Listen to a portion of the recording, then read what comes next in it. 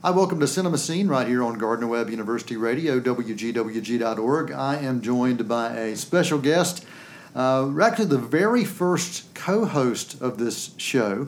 That's right. Years ago, Earl Owensby, that's right, filmmaker Earl Owensby and I used to do this show together, and then Earl didn't have time for Noel. Other things happened, and Earl said, well, Noel, you know what, you're going to have to find somebody else to do it. I can't come hang out with you every week. And so I said, well, I'll take you when I can get you. And so Earl has agreed to come back and spend some time with us here today on Cinemascene, talking about a cool thing happening over the course of this weekend. Friday night at the North Carolina Museum of History in Raleigh, North Carolina, they're going to be celebrating Earl with a Q&A and a time to just get to know Earl. And I'm fortunate enough to be hanging out with him, and we'll be having a dialogue and conversation. And folks are listening to this since we are available worldwide now with this show. If you're in the Raleigh area this weekend, we encourage you to come check it out. And if you're not in the Raleigh area, drive to it. Exactly. And if you do miss the show, you can actually go and see some of the exhibits that they've got. They've got a North Carolina film exhibit that's been going on all year. And there's several things from Earl there as well, from Earl Owensby. And so we were very glad to have Earl as our guest here today and give us a chance to catch up, and also for those listeners that may want to be reminded on the impact of this guy on filmmaking, period.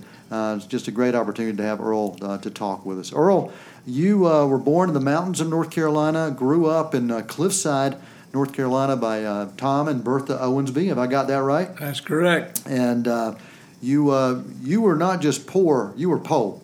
That you couldn't afford the O and the R. That's how. Am I correct there as well? That's right. Amen. You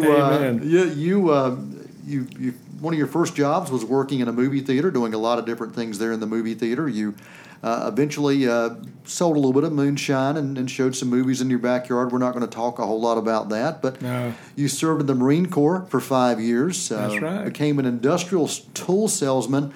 Did quite a few other things, and at some point in your life, you decided you were going to make a movie. That's true. And that's just one of those things that a lot of people might say, hey, I'd love to make a movie, but you didn't just say it, you did it. And what was it that, one, inspired you to say you wanted to do it, but two, what was it that actually made you realize you could do it? Well, Noel, when you start spending money on something, you either realize you are doing it, right, or you better not do it. Right. So that's what happened. Yeah. But we got lucky. Yeah. Well, you saw a movie called Walking Tall. That's right. And that was shot in a little town, McMinnville, Tennessee. That's right. A film that did not cost a whole lot to make and made a little bit of profit. It did real well. They made 3 of them, and then a TV series. So. And was that the film that you saw that you said, this is something I think I can do? Yeah, I really liked Walking Tall, and it had a good story, and it was touching, and it wasn't something people refer to Gone with the Wind. Let me tell you right now, there ain't a lot of people could afford to make Gone with the Wind anyway. But that action adventure about Buford Purser and the whole deal just kind of worked out, and that's kind of what Challenge was a little bit. Your first film? Yep. First film, yeah. It did real well. So that's how we got in business. Well, and you did not set out just to make one film. You set out to have a factory, basically a movie factory. I set out and made an announcement I was building a studio. Yeah. Well, that's a lot of people. He who laughs loudest, I reckon. Right. No. Well, you're setting out to build a movie studio, which is in many ways that kind of mindset that you grew up with. If I'm going to do it, I'm going to do it right. I'm going to do it not just one. I'm not going to do just one prototype. I'm going to do a lot more than that. But you did it in a place that a lot of people wouldn't have imagined doing it, between Boiling Springs, North Carolina, and Shelby, North Carolina, an area that was a cow pasture at one point. You built a studio. Yeah. So what was it about this area that made you think, okay, I can make this happen and I can make money doing this? Wonderful people. Okay, really? Wonderful people. You don't find any more wonderful people than this area. Yeah. Now you cross the line and get over to Charlotte sometimes, you got a problem. No, I don't know. It's just wonderful people. Yeah. Everybody was fine. And you were able to surround yourself not just with good people that you enjoyed working with, but you were able to find some talent. There's a lot of talent in this area, and always has been. Sometimes they don't get a chance to show their talent, and sometimes if they don't have the talent but think they do, or somebody thinks his girlfriend ought to do whatever, that's not the way it works, unfortunately. I didn't have, when you take California out there, Right. Everybody has the chance of bringing in a whole lot of people. If I bring them in from California, there's very few of them because it's expensive. Right, right. And so you said, okay, I've got them here. I'm going to do it here, come here, and we'll do it. Well, I mentioned earlier that you really did have a movie factory, and that's definitely true when you look at, you would finish a film on Saturday. Many times you'd start right back up on Monday with another film. Well, we'd start back with pre-production and getting ready for the other film, because that's what you got to do, keep it busy. Took me a while to realize there was folks out there that could come here, bring whomsoever they wanted to, and we furnished whatever was left over. That concept of going from one production to the next, to the next, to the next, is really something that people have compared your studios to that early Hollywood system of the 30s and 40s. That studio system that you had a strong core group of people working together, and it was that team. It was team driven, and that's something you don't see a whole lot anymore. You see a lot of individual, out for me, out for me, out for me. But you had something different with the people. How was that able to continue through those films? Well, Noel, to rip somebody's statement off, there is no I in team. Okay. It is a team. You're like a family, and that's the way a group of people making a movie. Everybody wants to make a good movie. Nobody starts out to make a bad movie. Some of us start out and don't do quite as well as we ought to. Yeah. I think like Wolfman. Made money, but it was not a classic, and I played the wolf. Which was dumb. But we'll get to that. I've got a question about Wolfman, so we'll get to that in a few minutes. All right. Challenge, you first started shooting that November 10th, 1973, Marine Corps' birthday. That's right. That was intentional. Simplify. Very intentional for you. You never had this desire to be an actor, to be a movie star yourself. That was not something that you set out to do, but there was some guy you wanted to hire to act in Challenge. It didn't happen. And so you ended up being the lead in that, right?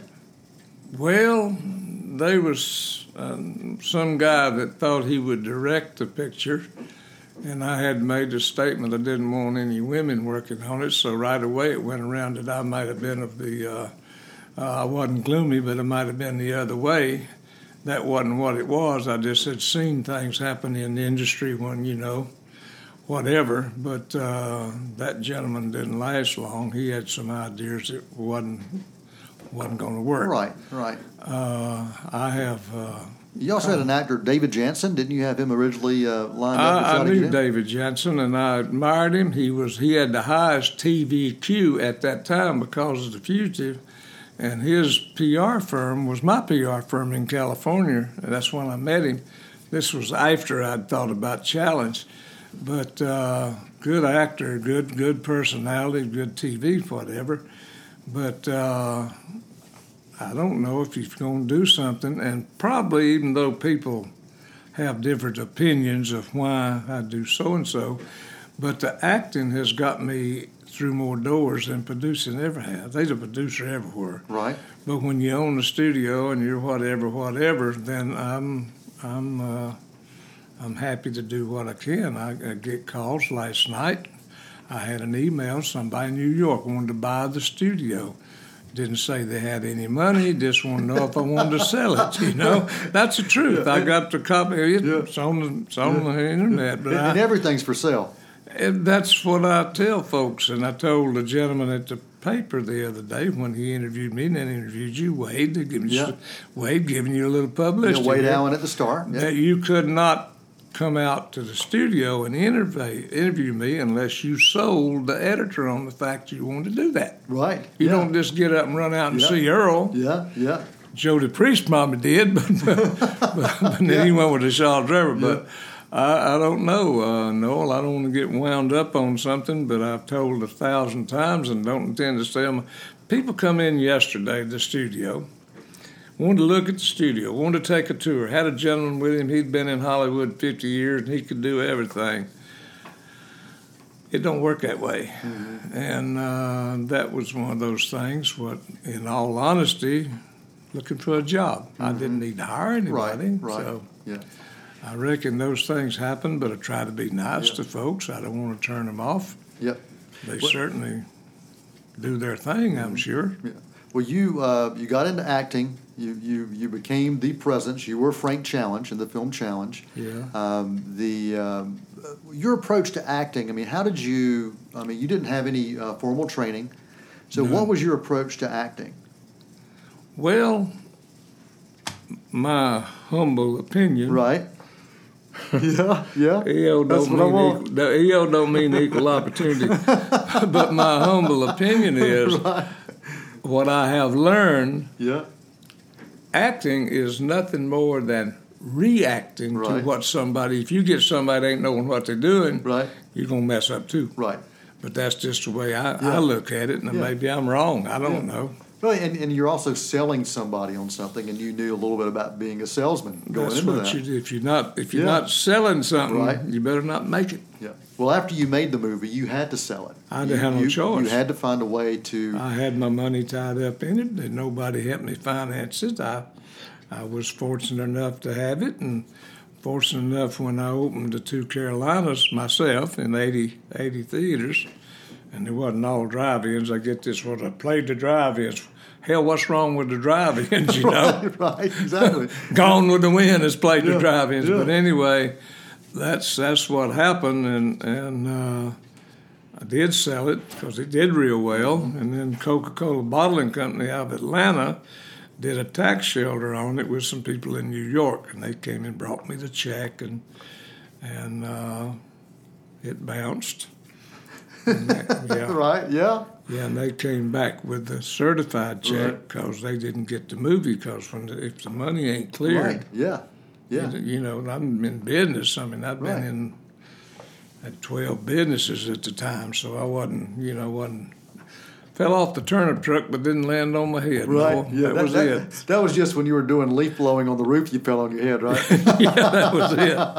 That's a whole different story. Oh, yeah. Yeah, well, wow. The time that you were trying to find a distributor for this film was far different than what we've got now. I mean, now you've got opportunities like Amazon Prime, you've got Netflix, you've got pay-per-view options, you've got straight to Blu-ray to DVD, and you've got tons of TV networks, and you've got independent film channels. I mean, what you've got now from an opportunity for a filmmaker to get their work seen is amazing. You didn't have that. No, all you had then was the theaters and maybe a little overflow if you were lucky enough to hit something. By the time I got to Buckstone County Prison, HBO was opening up. Played HBO 75 times. Buckstone did. Yeah. And it was the distributor, Film Ventures, out in California that did the deal with me and gave me the check. And then the gentleman that bought it and played it on HBO did not have the rights to do that. He had theatrical, and he did release it theatrical. But then he had a problem, I understand. He had a problem with folks that don't like it if you get their money and don't pay it back. And I was told that he left town with his girlfriend in a Rolls Royce. I was told that Rolls Royce, him and his girlfriend, are in the sand somewhere out in the desert, covered up. That's what I was told. Yeah. I don't doubt it because I never heard from him again. But that's. But I had the movie. I always get my movie back. People say, you sold your movie. No, I leased the movie. Yeah. Just like I leased a movie to India. Mm-hmm. That would be Rottweiler. Right. And they paid for it. Yeah. And they had 7 years. Only country I've sold a movie to that the people called back wanted to renew their other 7 years and sent me a certified check. Wow. Never had that happen. That was in India. Wow. And, you just do your business. Yeah. And then when we sold Rottweiler to China, Mm-hmm. and it went out in #1 that week, and it made the Shaw Observer and Yeah. Hollywood Reporter and Variety. And Yeah.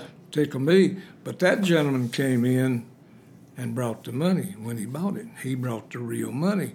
And his lawyer was Ann Murray's lawyer out of Canada. Mm-hmm.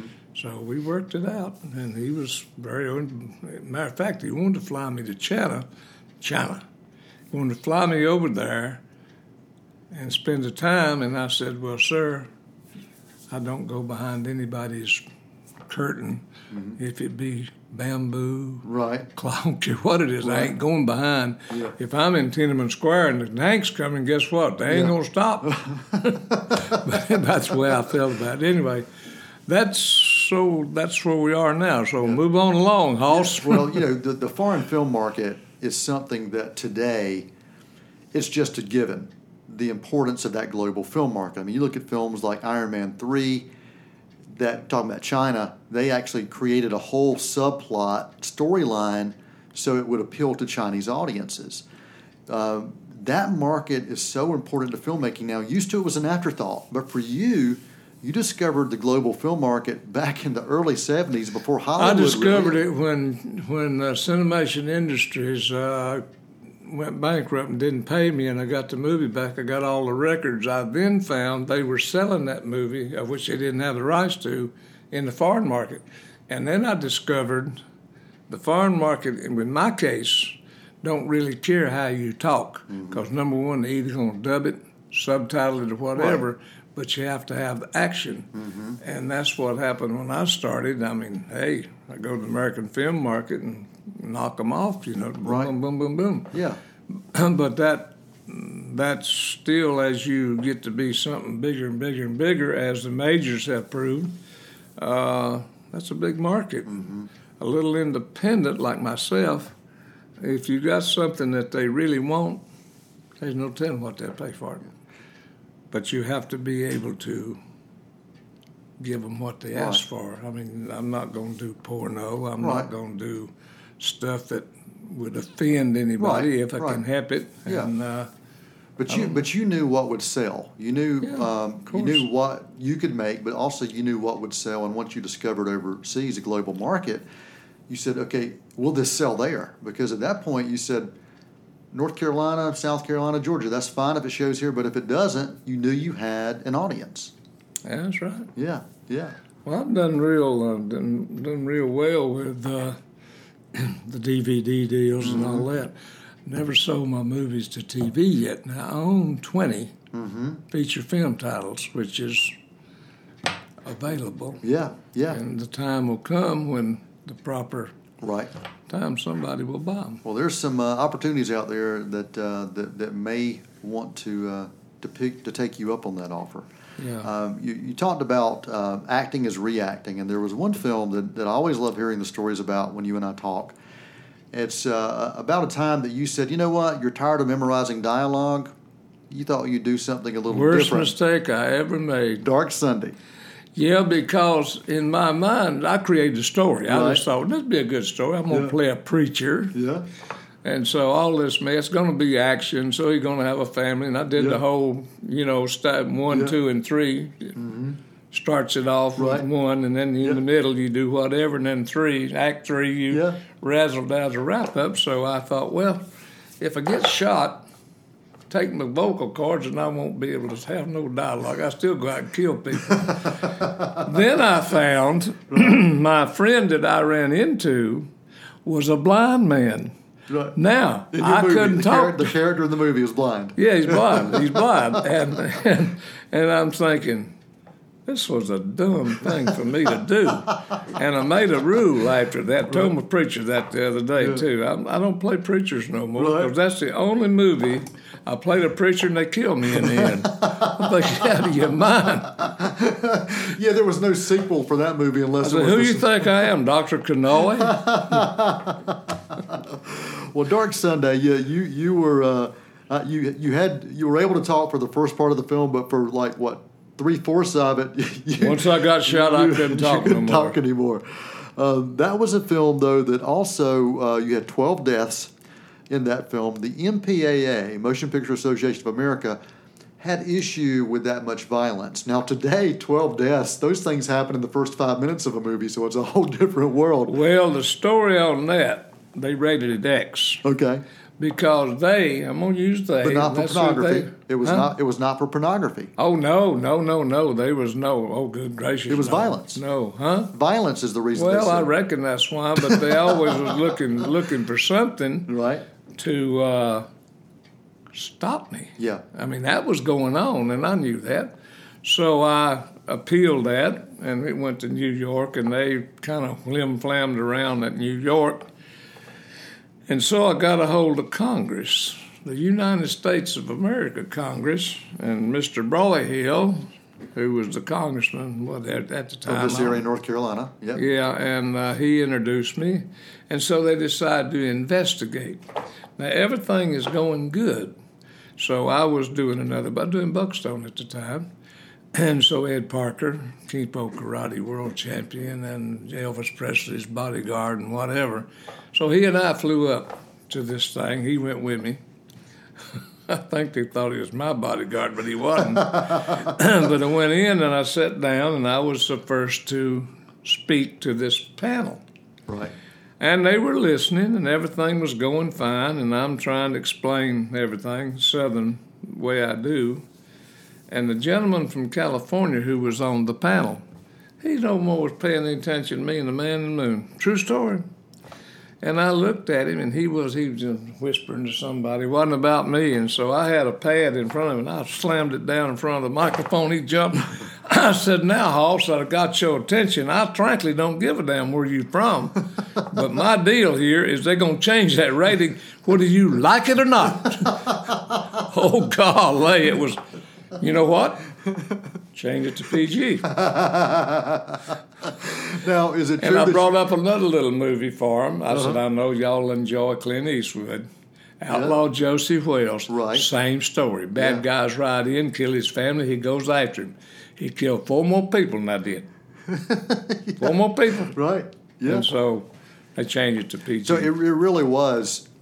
And that was a great thing that you did to be able to say, look, here's a very similar film, very similar storyline, more deaths.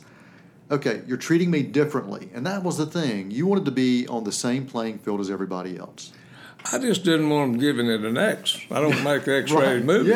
Yeah. I could go back and hire a bunch of girls and get them naked and all that stuff Right. and put it right in the middle of the movie, and now we got an X. Right. That's not what you wanted to do. No, I don't do that. I don't do it. Well, anybody who's seen any of your films will know that there's gunfights, there's fistfights, there's car chases, violence, a lot of action. There's a moral. Right. There's purpose behind that.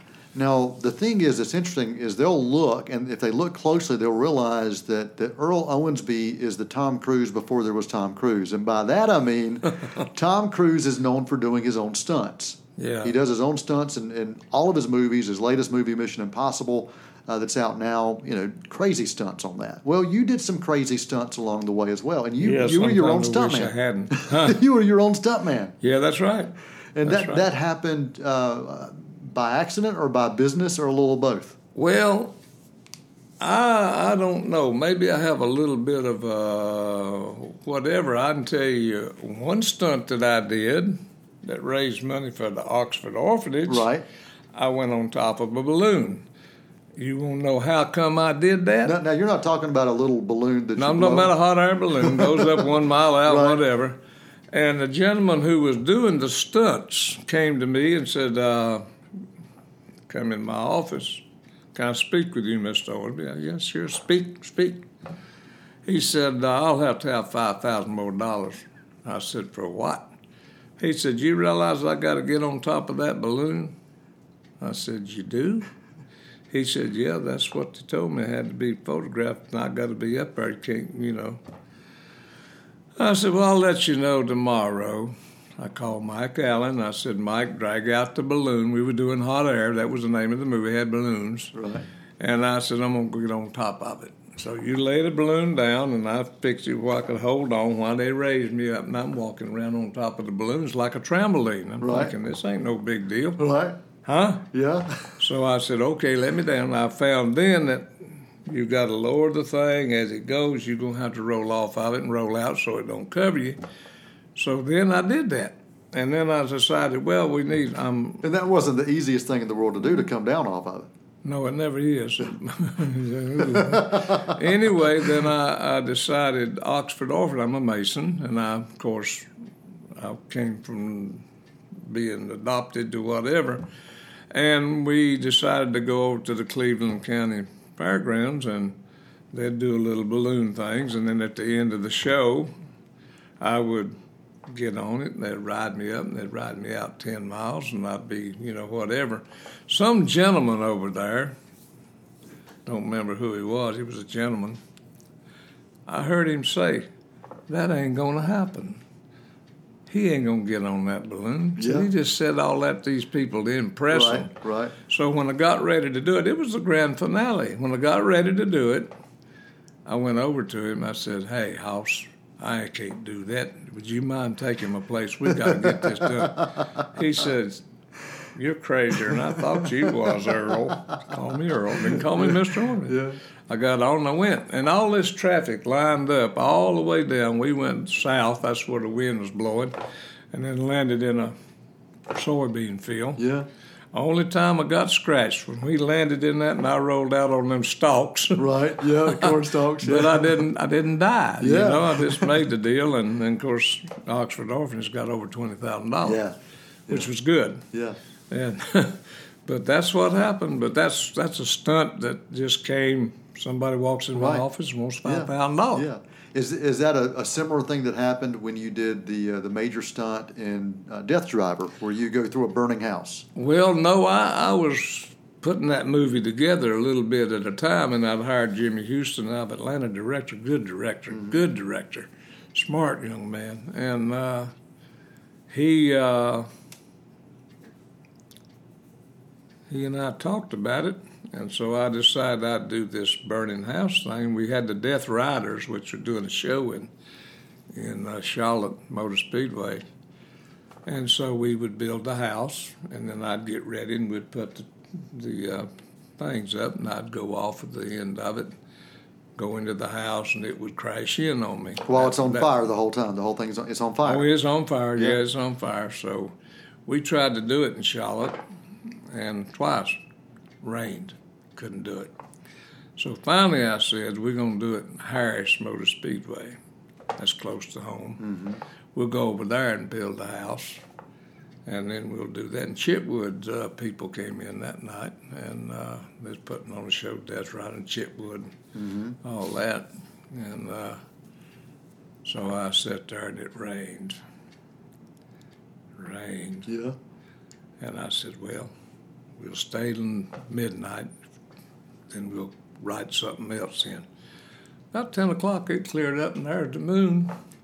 I got in the car, and Mike Allen came up. You feel you got a part of that where we get tickled? Yeah, Because he come up and he said, you're going to get burned up, and I ain't going to get my check. And I said, what are you talking about? Exactly. And we're just joking back and forth, and, it was funny. Yeah. And so when it came time, I hit that sucker, and what you do, giving away my secret here. Yeah. You reach over and get the safety belt, which is in the other seat. Right. When you're driving the car, you're you accelerating. pull yourself into the seat. Yeah. So when you go into that burning house, if something, it ain't going to get you because you ain't setting up. Right. And just as soon as you get in there, you whiz on out the other side, the whole thing caves in. Right. And I think in Death Driver, that's where he died or something. I don't know what he did.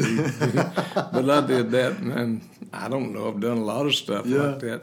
Yeah. One time I'm on a motorcycle, and the director, I forgot, maybe brace ring or something, said, need to ride a little closer to the edge. I said, the camera pick up, and I said, wait a minute. So I took off my helmet. Right. And handed him the keys to the motorcycle. I said, you go show me how to do it. He said, yeah, you don't mind, I ain't. So I said, can we work it out so I ain't that close to the edge? I ain't going to go do that, But those things, you have fun with them. And I guess I don't have to do my own stunts. Right. And maybe I've got old enough now. I shouldn't do my own Right. stunts, but I've done a lot of stuff. Yeah. I mean, you know, Well, the craziest stunt you ever did was to put on Wolfman makeup. golly. Trying to do a film that was very similar in vein to the Hammer horror films, which Christopher Lee, who just passed away recently. That's the way it was kind of set up. That we were taking. Actually, my thought was Lon Chaney Jr., and we Right. kind of copied the makeup on Lon Chaney Jr. And I always knew I was prettier than Lon Chaney Jr. Not the senior, but the junior, you were much better looking than the Yeah, junior. yeah, there wasn't no senior. Well, yeah, the original Chaney, Right. he was something else, Yeah. man. Yeah, he a man of 1,000 faces. That's exactly right. But Creighton was Lon Jr.'s Right. real name, Yeah. Creighton Chaney, and Yeah. he's something else. Yeah. But you had that you had a lot of makeup to do in that film. It wasn't. You Yeah, didn't have Worth CGI. Keeter did the makeup. He put it on, and it took a long time. Yeah. And it took a long time to get it off. And I'm not regretting I did that, but I did it because I wasn't trying to be the pretty boy. Or Right. I wasn't trying to be what that wasn't it. But it sold. Yeah. And still does. Yeah. And you've I've heard you say this numerous times over the years that was not your favorite film to make, and it was not your best film. You've said you set out to make a horror film and made a horrible film. So more to say for that. Why do you say that? Why did you feel that was? You can't sit around and brag on everything. Yeah? You pick something. Okay, I got you. You pick something that you're in, so Right. you're bad mouthing yourself. You don't want to embarrass somebody that Right. made a movie and I ain't got Yeah. nothing to do with it, and I say, oh, that's the worst thing, Right. No, Kelly McGillis made her first movie right here in Shelby, North Carolina, Reuben. Yeah. And Oscar-nominated film. Huh? It was nominated for an Oscar. Oh, yeah, and Tom Conti was nominated. Didn't get Yeah. it. Robert Duvall got it for Tender Mercies. But Tom and I was sitting downtown in Winnebago, and she was in the back, and her script was on the dash, and she walked right by Tom, and I didn't have no clothes on. Okay. And what did I say? Whoa. He said, don't think anything. She's a stage actress. They don't think anything about that. I said, it ain't me thinking about it. These people walking by, somebody going to come get all of us. I don't want to go to jail because some dang woman stripped her clothes off. But she put on a robe after that. But Julian Epstein wrote that, Right. who wrote Casablanca. Yeah. And let me tell you something about him. I followed around with all of them, I wasn't in that movie. But you did not change one word of dialogue. Didn't matter. I mean, somebody say, well, maybe. Ain't no maybe. Not for him. This is what's written. This is Yeah. what you say. Yeah. And they did. That was it. He was, Wow. oh, man, was he He had the in charge. power. Huh? He had the power. Oh, gosh, yeah. Yeah. Oh, yeah. Yeah. Walter Shinson was a friend of mine, and he's the one that produced it. Mm-hmm. But being around him was a lot of fun because he's the one that did 2 or 3 of the Beatles things, Right. Yeah. Hard Day's Night was one of the ones he did and got a great success with that. Yeah, he got checks a lot. Yeah. A lot of checks. Yeah. But anyway, he passed away Yeah. a few years back. But Yeah.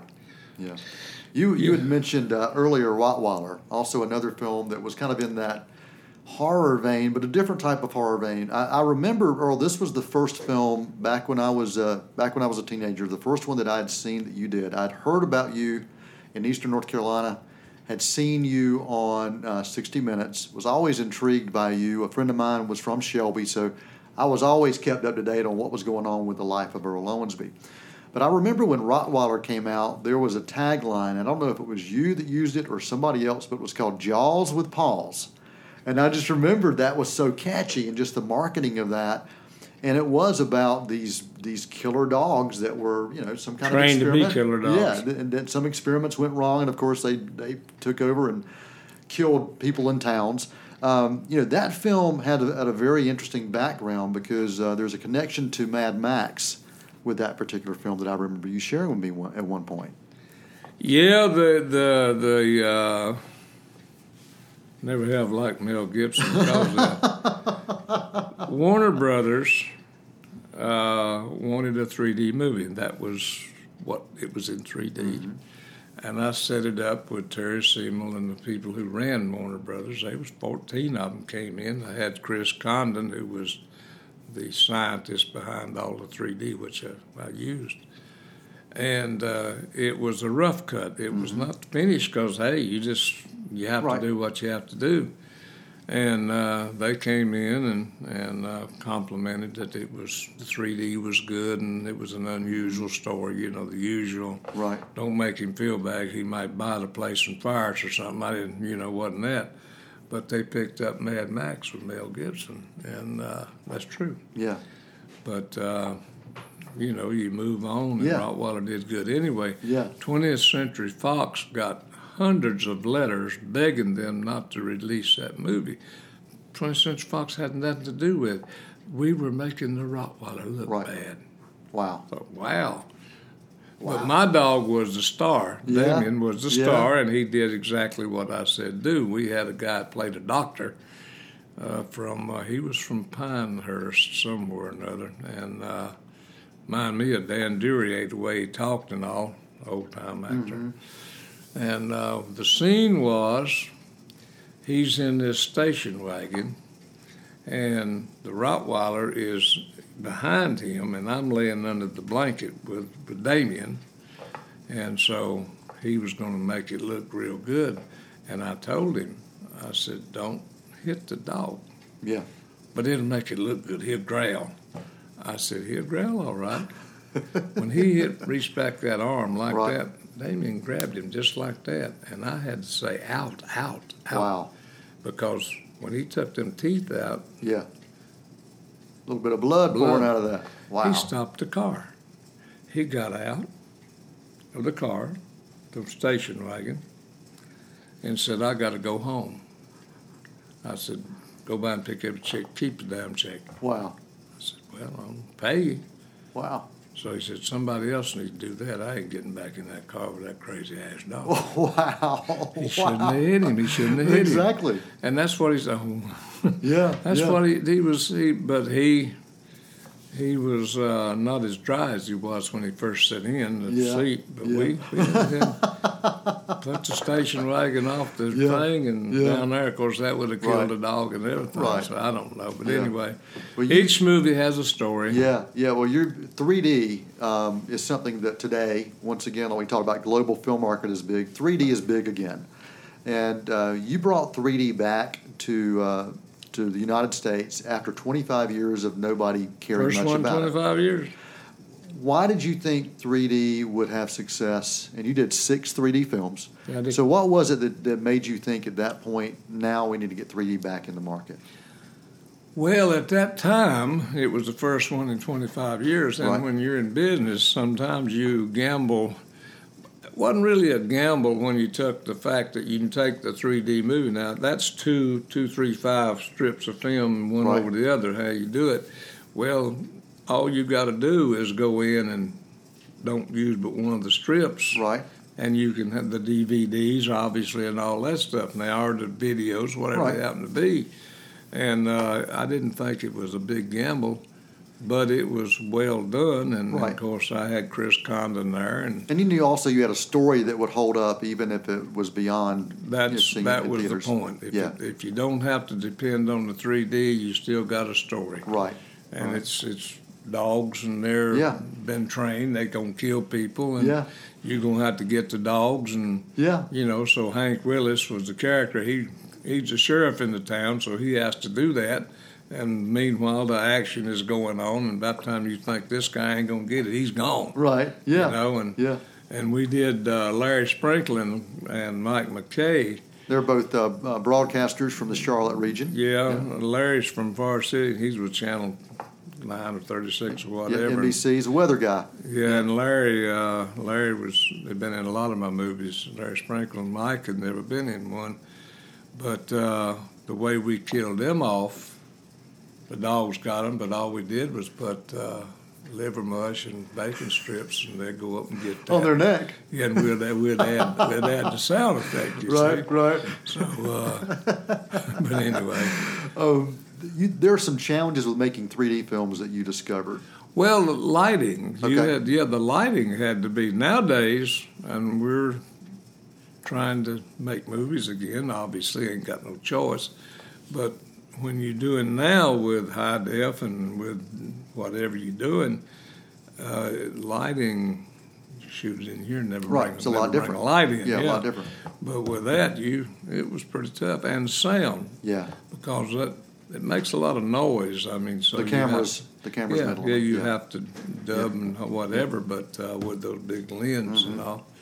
But I don't know. You go through little things that's wrong and cost you a little more than it would have, but that's not a problem. But you had success. You did 6 of those, and then there were a flurry of the studios. Once they saw what you were doing, they said, "Okay, we're going to do this too," and they kind of killed off 3D for a long time because they brought in a movie like Jaws 3D, and then there was like a Friday the 13th 3D. There were a few others that just killed it. Horror House 3D, yeah. They killed it because it was less about the story and more about just gimmick. And they kind of wanted to kill the thing off too because it wasn't something that they were interested in. Well, most of the folks in the big offices and whatever look at one thing, bottom line, money. Right. They don't care about the movie. Yeah. They couldn't sit there and tell you. Yeah. I've had to tell this will do $100 million. I don't know. Well, Earl Owensby. Give me one to do $100 million. I ain't gonna make but one. Right. Earl Owensby is who we're talking to here at Gardner-Webb's University, WGWG.org, and on Cinemascene. He is our guest today, and we could spend hours and hours talking about Earl and talking to Earl and letting him share stories, but. I know he doesn't have all that time. He's got to get back to work, but we do appreciate him spending time talking to us. Earl, what are you have any other final thoughts that you want to make sure you share? Any final things that you would love our listeners to know about you or about a particular film that we didn't get a chance to talk? Living Legend was one we didn't talk about, Rutherford County Line. Any of those two you want to spend some time talking about before we wrap up today? Well, both of them did real well. So I mean, I never played Elvis Presley. I get that wasn't nothing to do with Elvis Presley. Yeah. We used Roy Orbison singing, which was Elvis's favorite singer, and we used Ginger Alden, who was his fiancée at the time of his death. But other than that, it's the same old story. I mean, it happens. I mean, look in your newspaper. It was a story of a rock and roll singer who was letting the success take over his life. That's right. And we see that happen every day almost, whether it's a singer or a movie star or somebody who's famous. Yeah. And then when they die, we say, I wonder why he died. Yeah, exactly. And your story covered that. It captured that. Roy Orbison, an amazing singer, and you got to spend a lot of time with him. And he lived here in Shelby, North Carolina, this area for 6 months. Yeah, he lived at the studio. Yeah, and the soundtrack was really amazing. Beautiful soundtrack for that movie. And then, for those who said Earl just did formula films, you broke out. Sure, you had some formula films that you would do, but you broke out. Living Legend was definitely one that wasn't a typical Earl Owensby film.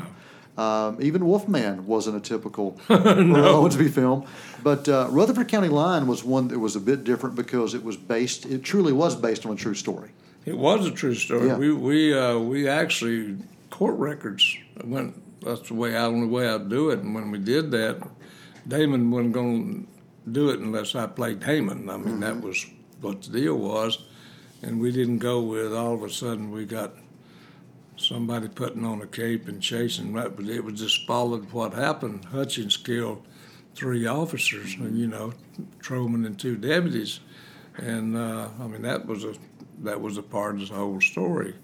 And that was not good, but it was true. Right. And, of course, he did go to lethal injection and died in Raleigh. But it was the whole thing went down to, and it didn't have to be Damon, but it was Damon. But a sheriff or a law enforcement officer, Memphis, Tennessee, just happened. Some guy shot a cop that stopped him. All of a sudden, we're supposed to kill policemen. Something's wrong here, you know, and that's pretty tough. Pretty tough job. Yeah. But we did do well, and Universal picked it up and did whatever they did, and we got it back. And they didn't like Rutherford County Line because it sounded too Southern. Well, in my opinion, it was Southern. Yeah.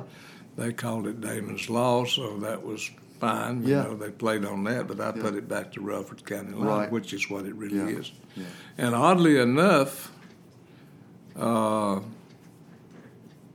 people buy that, and Buckstone County Prison and Chain Gang is the top 3. Wow. 4 come along, be living legend, of course, Wow. but all over. Just shipped a bunch of movies to Norway last week. Wow. At Bowling Springs, North Carolina post office. Wow. Wow. You know, you have to fill out the whatever, you know. Yeah. But Norway and I don't know, Australia. I saw a lot of movies in Australia. Wow. Don't matter to me where to go. Yeah.